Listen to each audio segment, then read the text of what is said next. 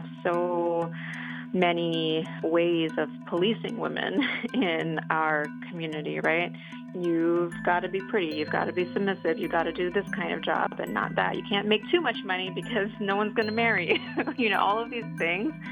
And we want to change that. We want true gender equity, we want true gender justice, and we want people to be safe. We want people to be safe. Today, how a group of women in one New York City neighborhood are shifting a culture of domestic violence and empowering themselves to be leaders in their temples and in their communities. I'm Monica Sandreski, and this is In Between Places, a show about the journey towards transformative social change.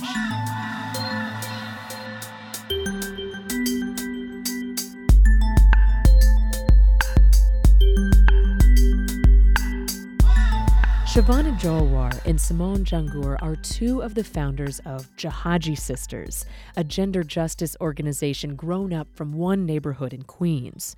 Before we jump into their story, it's important to know how Shavana and Simone are approaching their work. Jahajee Sisters is one of several organizations supported by a larger nonprofit affiliated with Cornell University. It's called the Center for Transformative Action. CTA helps people who have ideas for innovative social change through mentorship, workshops, and the nitty-gritty stuff like back office work. So it's a safe place for visionaries like Shavana and Simone to test their initiatives and bring them to fruition. Anka Wessels is the director of CTA, and she says all of the projects that work with CTA operate with this larger worldview of transformative action. It's the expectation that effective change that humanizes everyone involved can happen.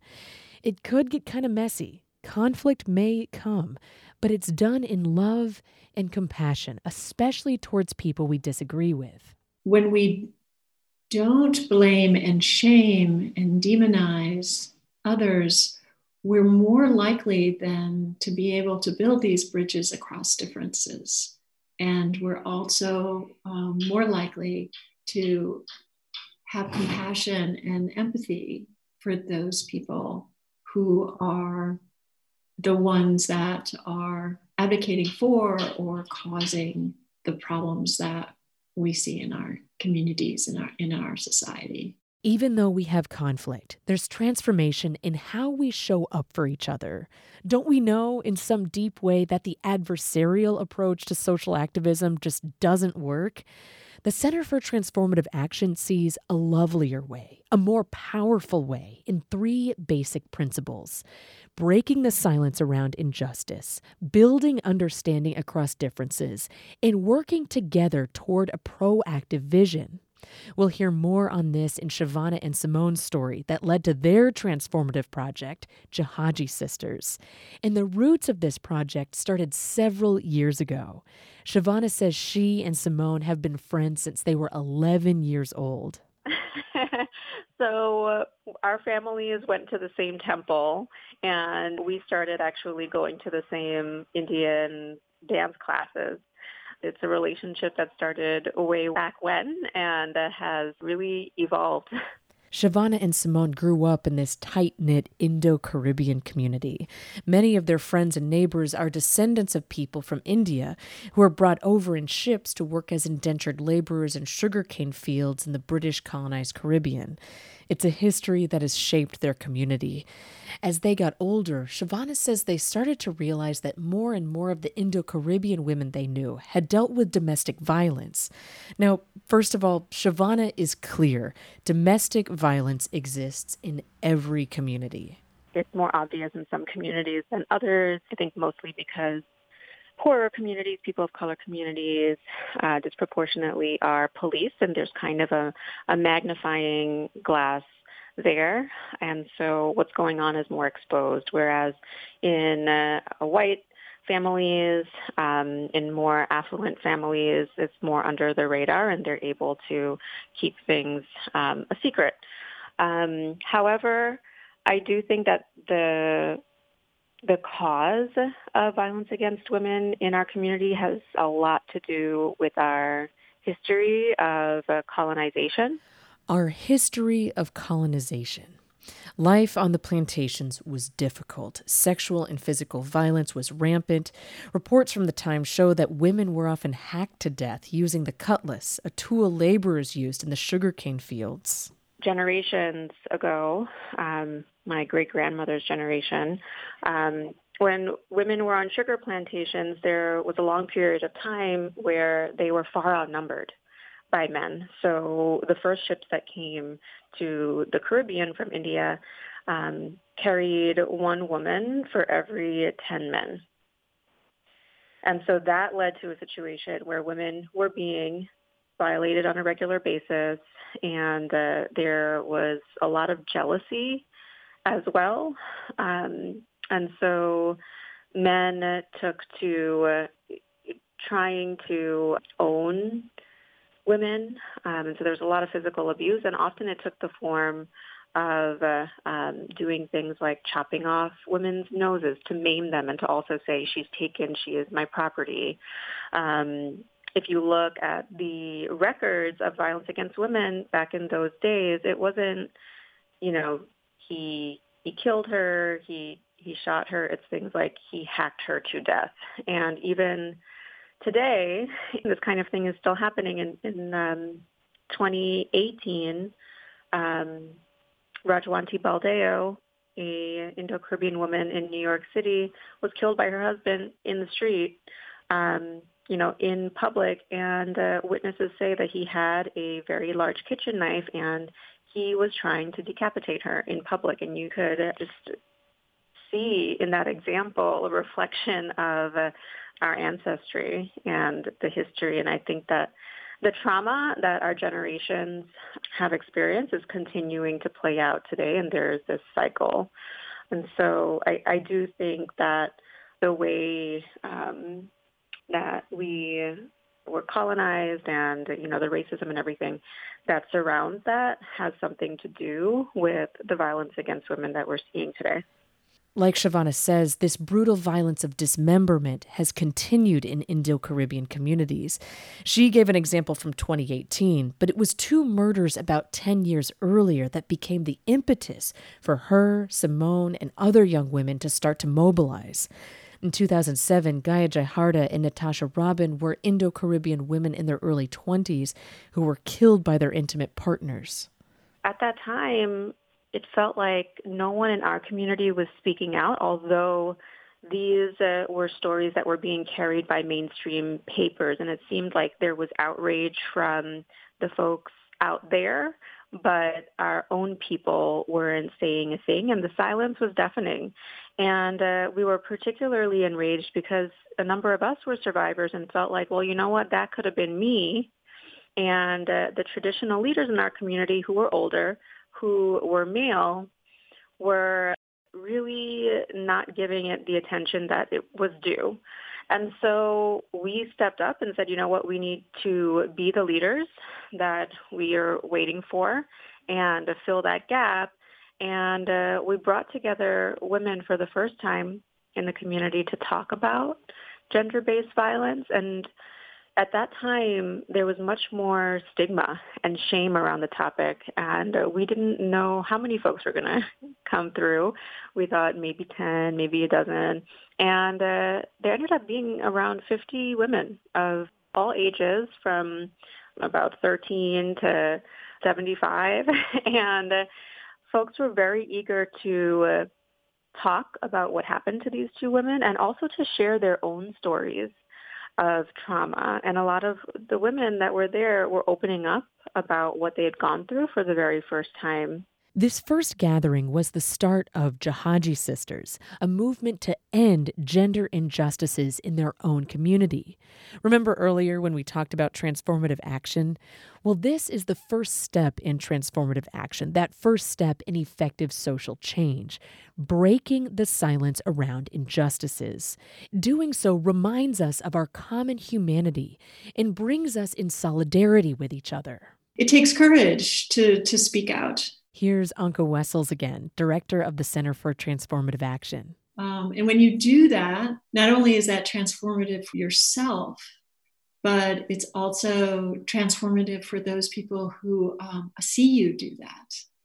And if they see you do that, maybe they're more likely to have the courage to do so themselves. This action alone can be transformative for everyone involved. That was the case for Shavana and Simone. This first gathering was a time to consider violence against other women and recognize the violence committed against themselves. At that time, too, I think that the space was also an opportunity for us to connect with each other as feminists who shared the same culture and ethnic background. I think, we hadn't had a chance to do that before. And so that was groundbreaking for us in our own personal lives. And we were able to also, look internally at things that we had experienced in our own traumas and to think about them in a political way. And so for me, and I think for a lot of us, it was a moment of self-growth, personal growth, and empowerment as much as it was, us working to empower others. The word Jahajee is a term of solidarity. It means ship. And just like the nature of the violence had its roots in colonialism, so does the title Jahajee. After the end of slavery in Great Britain in the mid-1800s, British plantation owners crammed men and women from the subcontinent of Asia onto ships to work as indentured laborers in the Caribbean. Even though these men and women were from different parts of the continent and spoke different languages, Shavana says they found solidarity with each other and started calling each other Jahajee Ben and Jahajee Bai, ship brother and ship sister. So Shavana, Simone, and the other women in Jahajee Sisters claimed the title in solidarity against a different oppression, domestic violence, and the culture of silence around it. For 10 years, they've held regular support groups called sister circles, where survivors can share their own stories of abuse and engage with feminist ideas and raise up women leaders. We are, first and foremost, a movement-building organization, and our goal is to shift culture so that one day women and gender nonconforming people are valued just as much as anyone else's, and our lives are valued in a way that violence cannot happen, where it's unthinkable. And one of the things that we're doing to get there is we are building more and more women leaders so that people can see that, to be powerful doesn't only mean you have to be, a man or lead in a way that we're used to, in a masculine way.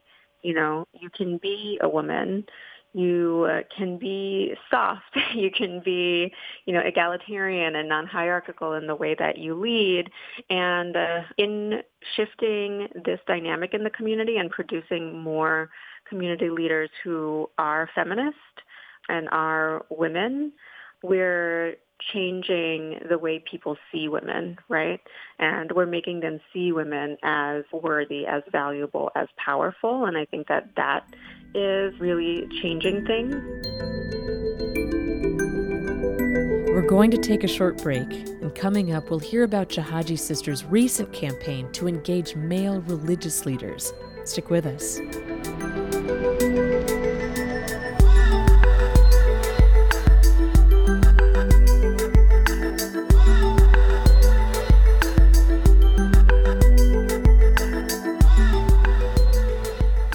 Welcome back. I'm Monica Sandreski, and this is In Between Places, a show about the journey towards transformative social change. Today, we're talking with Shavana Jawar, one of the founding members of the organization Jahajee Sisters, a grassroots movement of people trying to shift culture and end violence against Indo-Caribbean women. Shavana says their latest effort has been in houses of worship. I go to a number of temples, so in our community, there are people who consider themselves temple hoppers. Oh.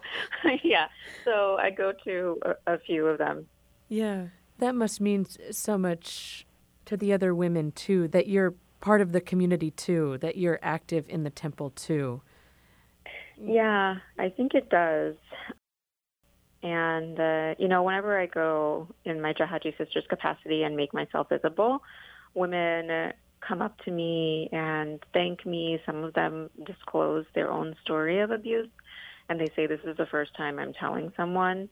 And I am actually really surprised that it's been mostly older women that come up to me. I think I and a lot of people have a stereotype that old people are set in their ways. They don't want things to change. But it's really been the actually elderly women that are so grateful and say, I wish that I had this when I was younger. This faith-based campaign in churches and Hindu temples has extended beyond sister circles. Shavana says they're also trying to make sure there are women leaders in these spaces. And that what is being preached is gender affirming, affirms women's equality, affirms LGBT people. And we also want to make sure that our faith leaders are trained in how to respond when their congregation members are facing gender-based violence. And so we're planning to have a training for faith leaders where they go through a Deconstructing Patriarchy 101 and also learn, what to say to folks when they're in these situations and where to direct them. Because right now, what we're seeing is that people will go to their faith leader for help, and oftentimes that person will say, well, you know what? Just pray on it. God will bless you. God wants you to stay in this relationship. Advice that really is colored by the patriarchy in the culture.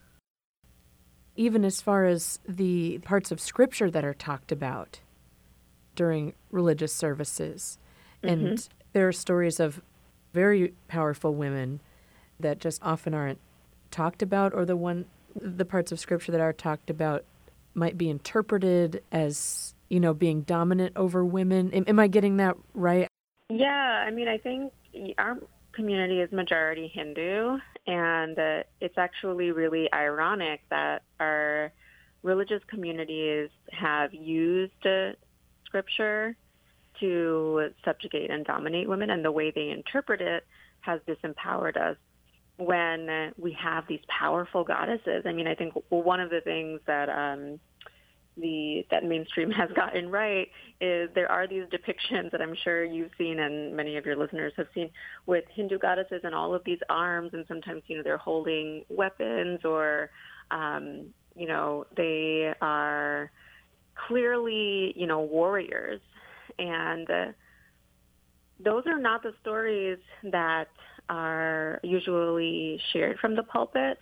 However, they're there. There's a story, for example, of Draupadi, who was the wife of, I think it was 4 different brothers, and there was a fight over her.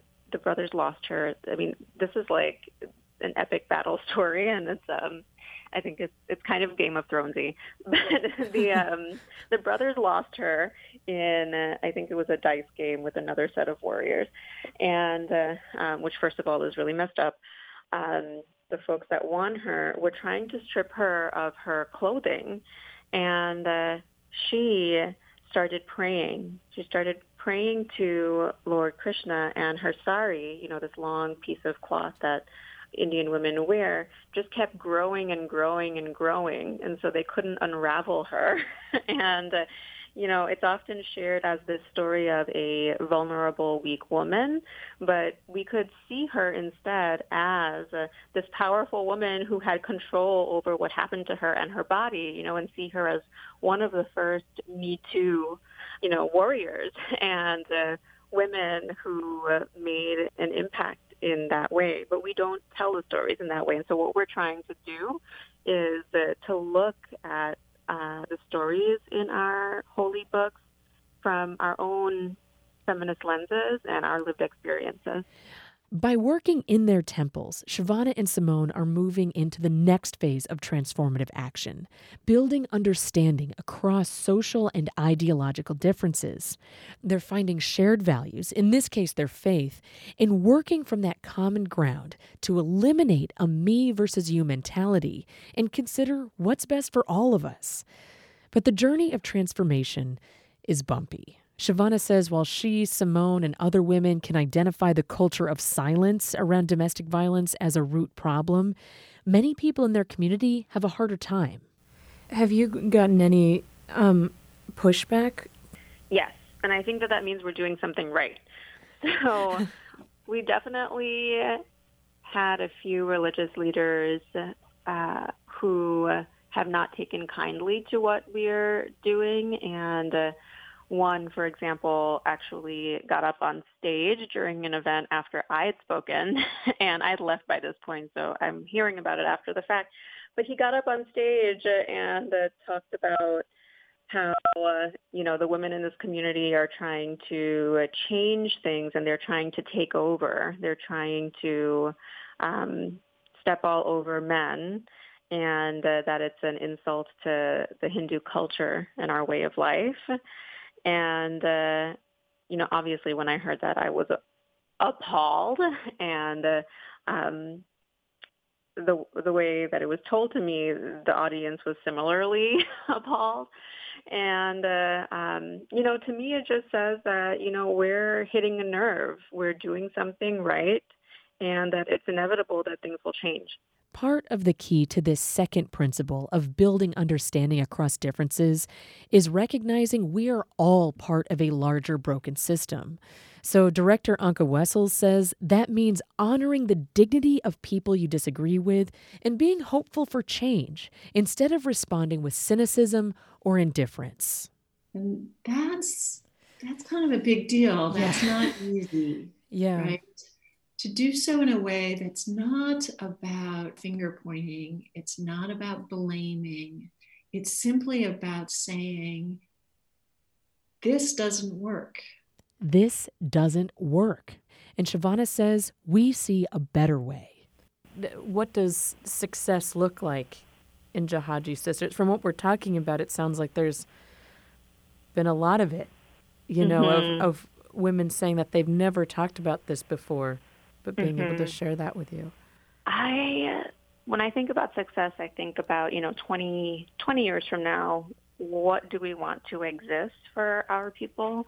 And for me, it is women feeling truly liberated, truly powerful, and unpressured by society to be any kind of way that's not what they want to be at their core and in their spirit. We have so many ways of policing women in our community, right? You've got to be pretty, you've got to be submissive, you've got to do this kind of job and not that. You can't make too much money because no one's going to marry you. All of these things. And we just want to change that. We want true gender equity, we want true gender justice, and we want people to be safe no matter what their gender is. So it's definitely a world without violence, and a world where people can be their whole, most powerful, most bold and beautiful selves and really just live the life of their dreams regardless of their identities.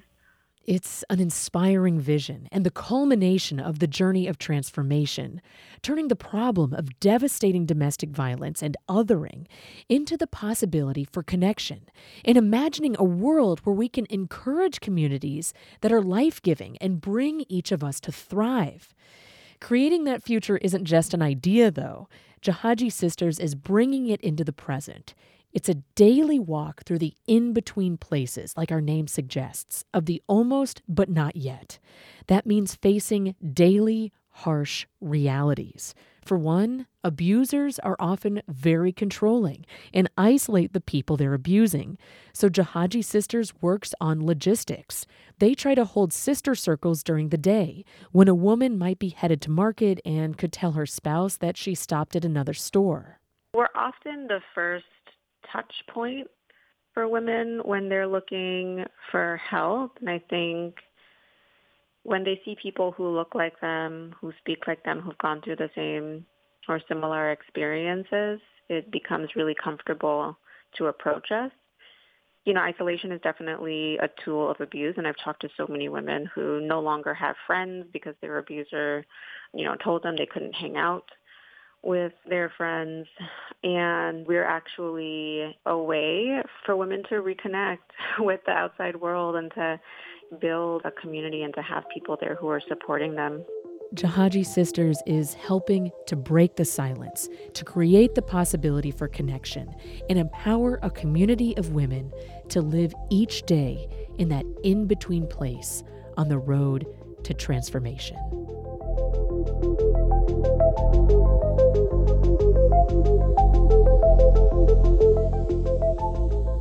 That's our show for today. Tune in next week for another story of connection. In Between Places is brought to you by the Center for Transformative Action, an affiliate of Cornell University. Do you have an idea for innovative social change? It's wonderful. We cannot wait to hear from you.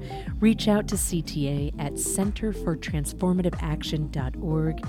The show is written, edited, and produced by Monica Sandreski. Special thanks to Cornell Media Relations for production assistance. Music today by Body Surfer and SRO. We'll see you next time.